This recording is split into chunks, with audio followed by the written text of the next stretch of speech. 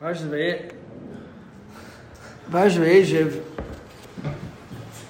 seems like a very strange parsha, right? Seems like a very strange thing happening. The brothers sell Yosef, and they throw him into the pit, and then they sell him. They wanted to kill him.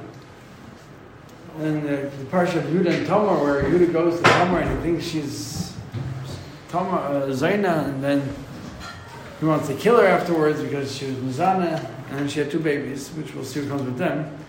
Then the parsha of Eshes Potifera, where Yosef's the head of the house, and the head of the household's wife wants him, and for years straight, she's trying to get him. The Midrash says that she changed garments twice a day, in order that maybe she'll entice him.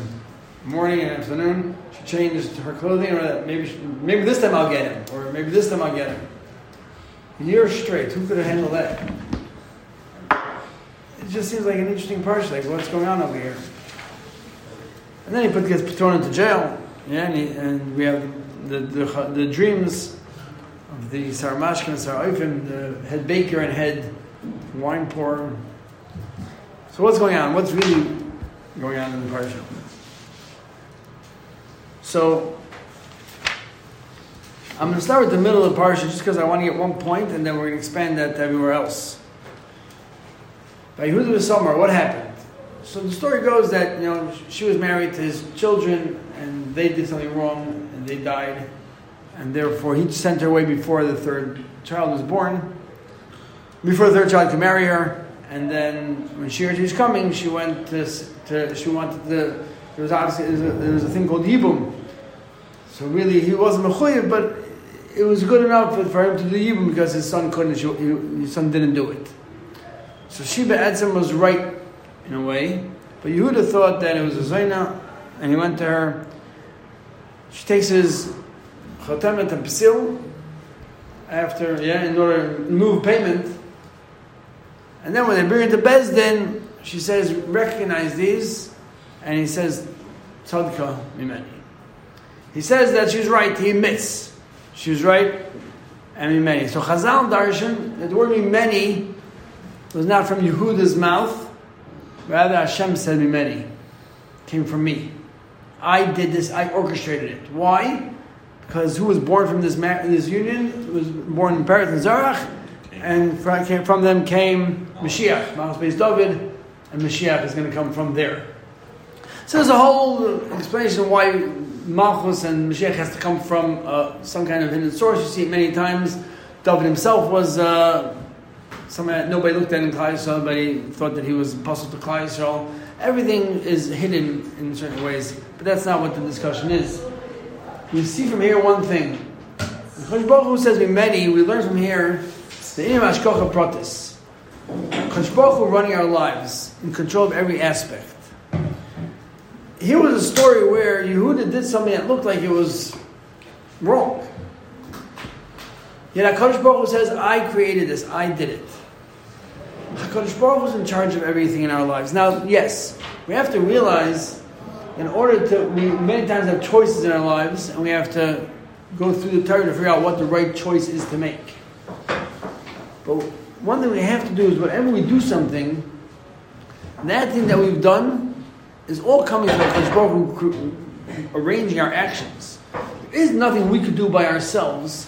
Like Chazal say, a person doesn't hit his finger. But Hashem is saying, hit your finger. Every single step of the way, HaKadosh Baruch Hu is taking care of us. To the fact where, when we say, Roifei Chol Basar, at the end of Ashiyatzar, why do we say the word Roifei? What's Roifei Chol Basar? If we would think about the fact that if we have to go to the bathroom every time, we would need a doctor or a procedure to help us go to the bathroom. You wouldn't be able to go. Every time you go to the bathroom, first you'd have to take a medicine, or first you'd have to do something, or you'd have to go to a doctor and he'd have to help you go to the bathroom. You'd have to have somebody appointed in the yeshiva to help welcome go to the bathroom. It would be crazy. And Chosh Baruch Hu does this for us constantly. Right? That's just one aspect of Hashkafa Pratis. On a constant basis, whenever we need to, we go to the bathroom. But everything aspect of our lives, the people we meet, the people who we get involved with, the places where we go, everything is run by Chosh Baruch Hu. Even the sale of Yosef. The sale of Yosef, in fact, we can't say that the brothers didn't realize that Chosh Baruch Hu was there. They put when they made a chayrim against anybody saying anything about that Yosef is being sold, meaning the brothers put a chayrim on anybody who says that Yosef is being sold. But who was involved in that? HaKadosh Baruch Hu.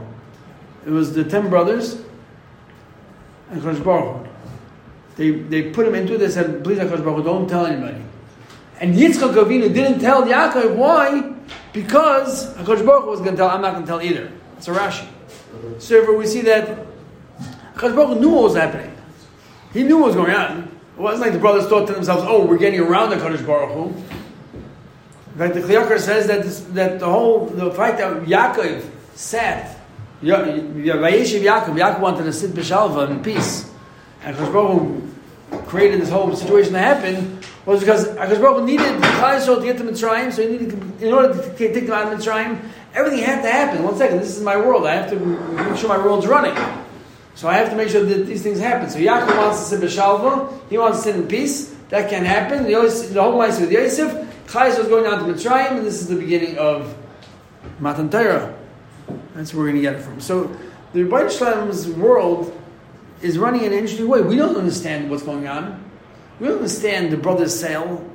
We don't understand what happened with Yehuda and Tamar. We understand Eish B'Tiferet. Why was Eish B'Tiferet so much? Why did she want Yosef?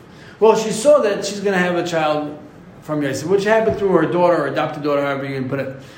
But HaKadosh Baruch Hu obviously arranged it. Why did he arrange it? So that Yosef could go to the prison. In the prison was a Sarmat and Sarah Oifim. And through that, what happens? Yosef becomes the king of Mitzrayim. Through that, Klal Yisrael gets out of Mitzrayim. It comes down to Mitzrayim, and then eventually gets out, and we get Matan Torah. We become Klal Yisrael. Eser Makos. So we see that really, the Parashat Vayeshev is the beginning of Matan Torah, but the limud of Hashgacha Pratis is very important.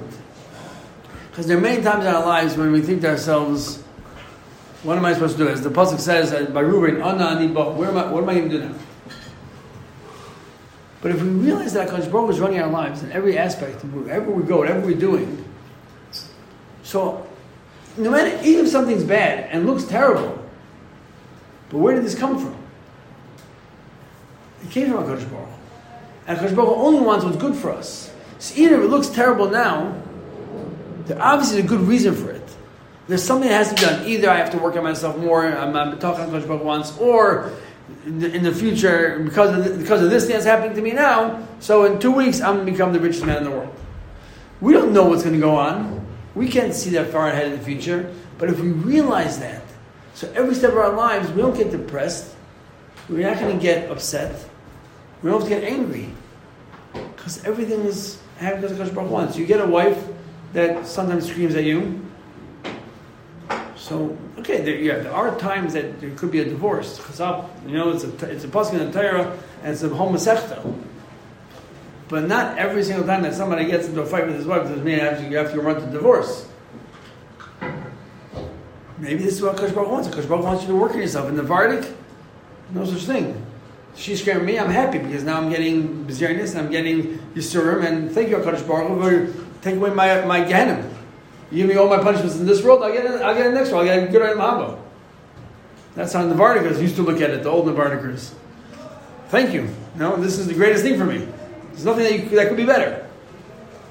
So the realization of Hashgacha Pratis in our lives, somebody running our lives, a higher being running our lives, is an unbelievable, gives you a tranquility, gives you that peace of mind.